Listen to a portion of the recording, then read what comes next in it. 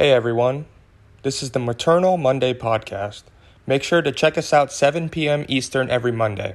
This week's topic is educating people on maternal mortality. We'll take it to Stephanie with the overview of this week's podcast.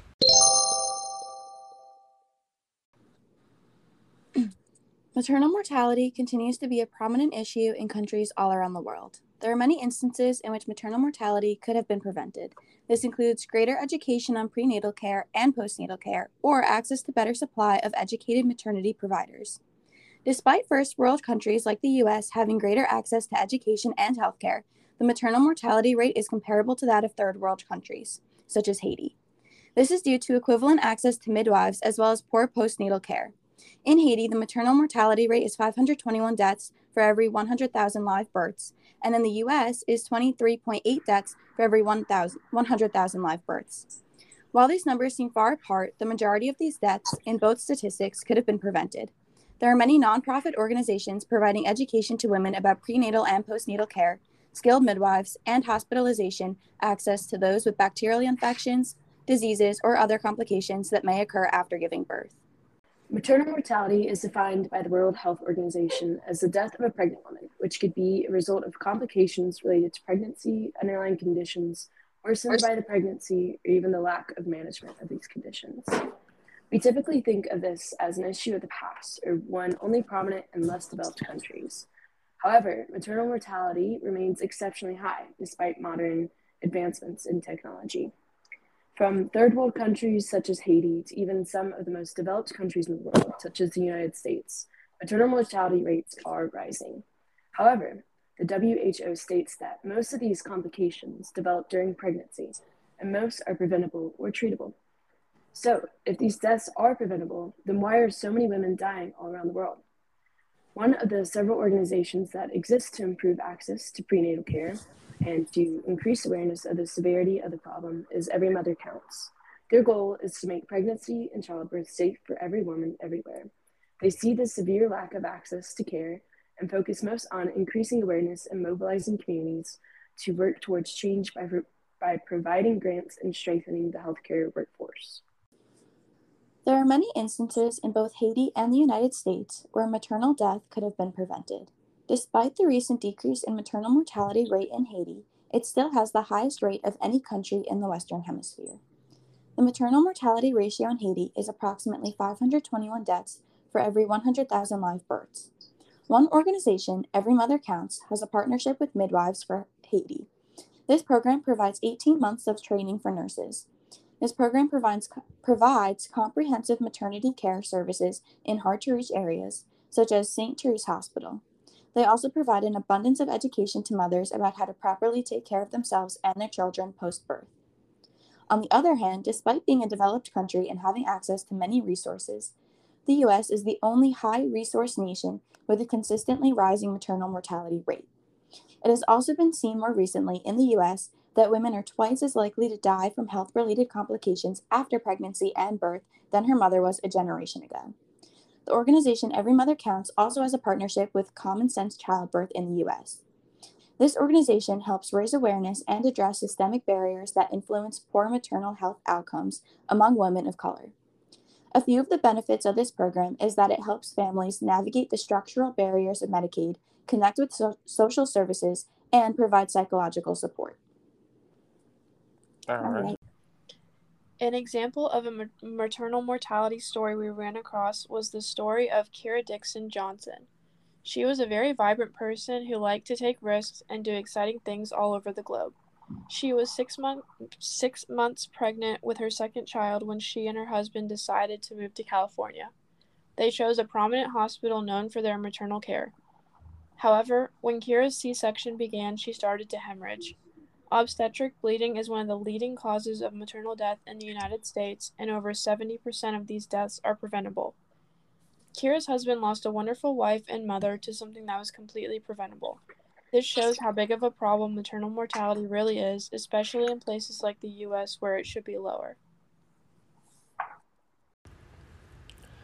Another example of maternal mortality, this time from a third world country, is the story of Rose Annette.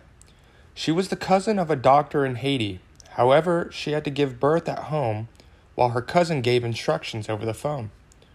Rose believed that she was already in menopause, the period at a time in a woman's life where she stops having menstrual cycles, usually between the ages of 40 to 60.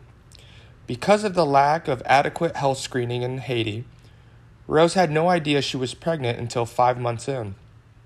As her cousin gave instructions over the phone, he heard the sounds of her screaming in agony and learned later she had suffered a postpartum hemorrhaging. As we explained in the previous story, postpartum bleeding and hemorrhaging is very, very common and leads to many maternal deaths. In places such as Haiti, deaths like these are also 99% related to lack of prenatal care. In the case of Rosanette, the fact that she was in a third world country also played into her decision to stay at home for the birth. It could be seen in many third world countries that women are increasingly making the same decision. 75 to 80% of women such as Rosanette defer to untrained individuals who have little knowledge of underlying complications that might arise. One final story we wanted to highlight is the case of Marquetta Johnson.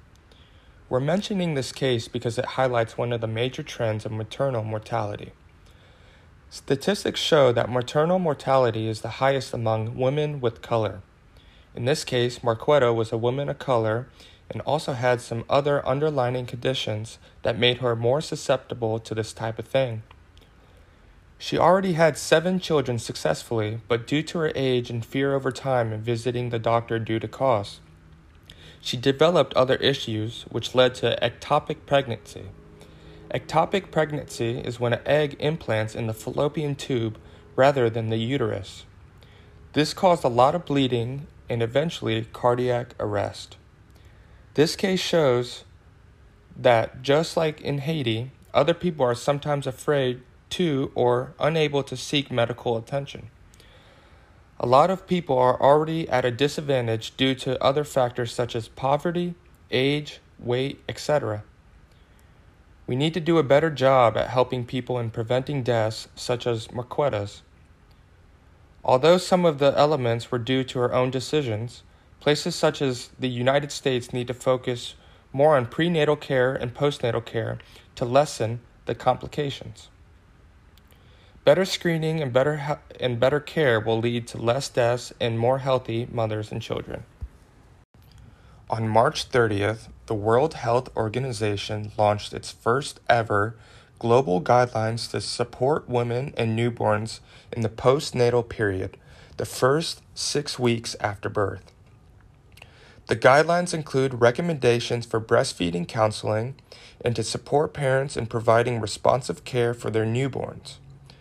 It also includes high-quality care in health facilities for all women and babies for at least 24 hours after birth. Encouragement of partners' involvement by being part of checkups, for instance, as well as providing support to the women and attending to the newborn, and screenings for postnatal maternal depression and anxiety. Third world countries like Haiti lack maternal and perinatal death surveillance, a key intervention for improving maternal, prenatal, and neonatal survival. Such surveillance provides an understanding of the numbers and causes of death. According to the World Health Organization, systematic analyses of overall maternal trends, as well as events and contributing factors leading to the individual's death, can identify health system barriers and inspire local solutions to prevent such deaths in the future. The organization Midwives for Haiti worked towards providing care for mothers and infants of Haiti by training skilled birth attendants in hopes of reducing maternal and infant mortalities. Midwives for Haiti offers nurses an opportunity to undergo training to treat mothers and infants and provides stellar prenatal and postpartum care. Graduates of the 12-month program earn a certificate in advanced obstetrics training by the Haitian Ministry of Health and continue to work in hospitals and birthing centers across Haiti. According to the Midwives for Haiti January 2022 newsletter, the organization's help contributed to more than 4,000 successful pregnancies and deliveries in 2021.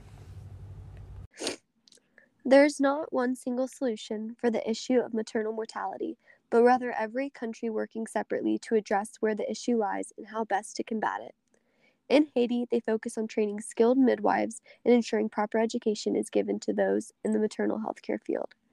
Since the most common deaths in mothers occur during and after childbirth, this is where our interventions can be most impactful.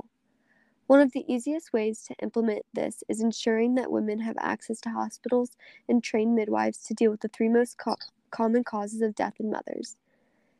The WHO has found that these three leading causes of death are hemorrhaging, infection, and more than 90% of all births benefit from the presence of a trained midwife, doctor, or nurse.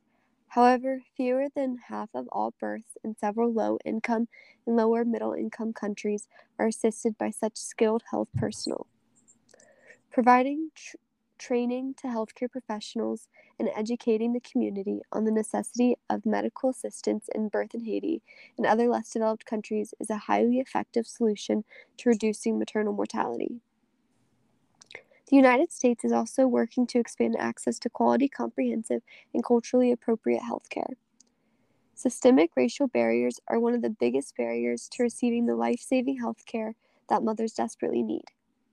According to the CDC's article entitled Working Together to Reduce Black Maternal Mortality, Black women are 3 times more likely to die from a pregnancy-related cause than a white woman. By advocating for legislative change and educating communities of racial minorities on the best ways to receive care, we can begin to reduce maternal deaths in our own neighborhoods. Overall, the Every Mother Counts organization says it best. By advancing proven models of health, facilitating access to resources, and strengthening healthcare workforces, a change in the maternal healthcare field can be seen for the better. As we've addressed, maternal mortality is a pressing issue. From first world countries like the United States to some of the poorest countries such as Haiti, maternal mortality seems to remain concerningly high. The United States and Haiti are both currently working to reduce the rates of preventable maternal deaths by implementing new programs, developing more policies, and increasing education and awareness of the issue. As the government and medical professionals of these countries work to create a safer and healthier environment for mothers, it is equally important that others do their part. While not everyone has the power to implement policies or can hands-on create a safer medical environment, everyone can educate themselves. By educating yourselves, educating others, and sticking together to advocate for change, the rates of maternal mortality can soon be brought down, creating a safer place for mothers and infants to heal, grow, and prosper.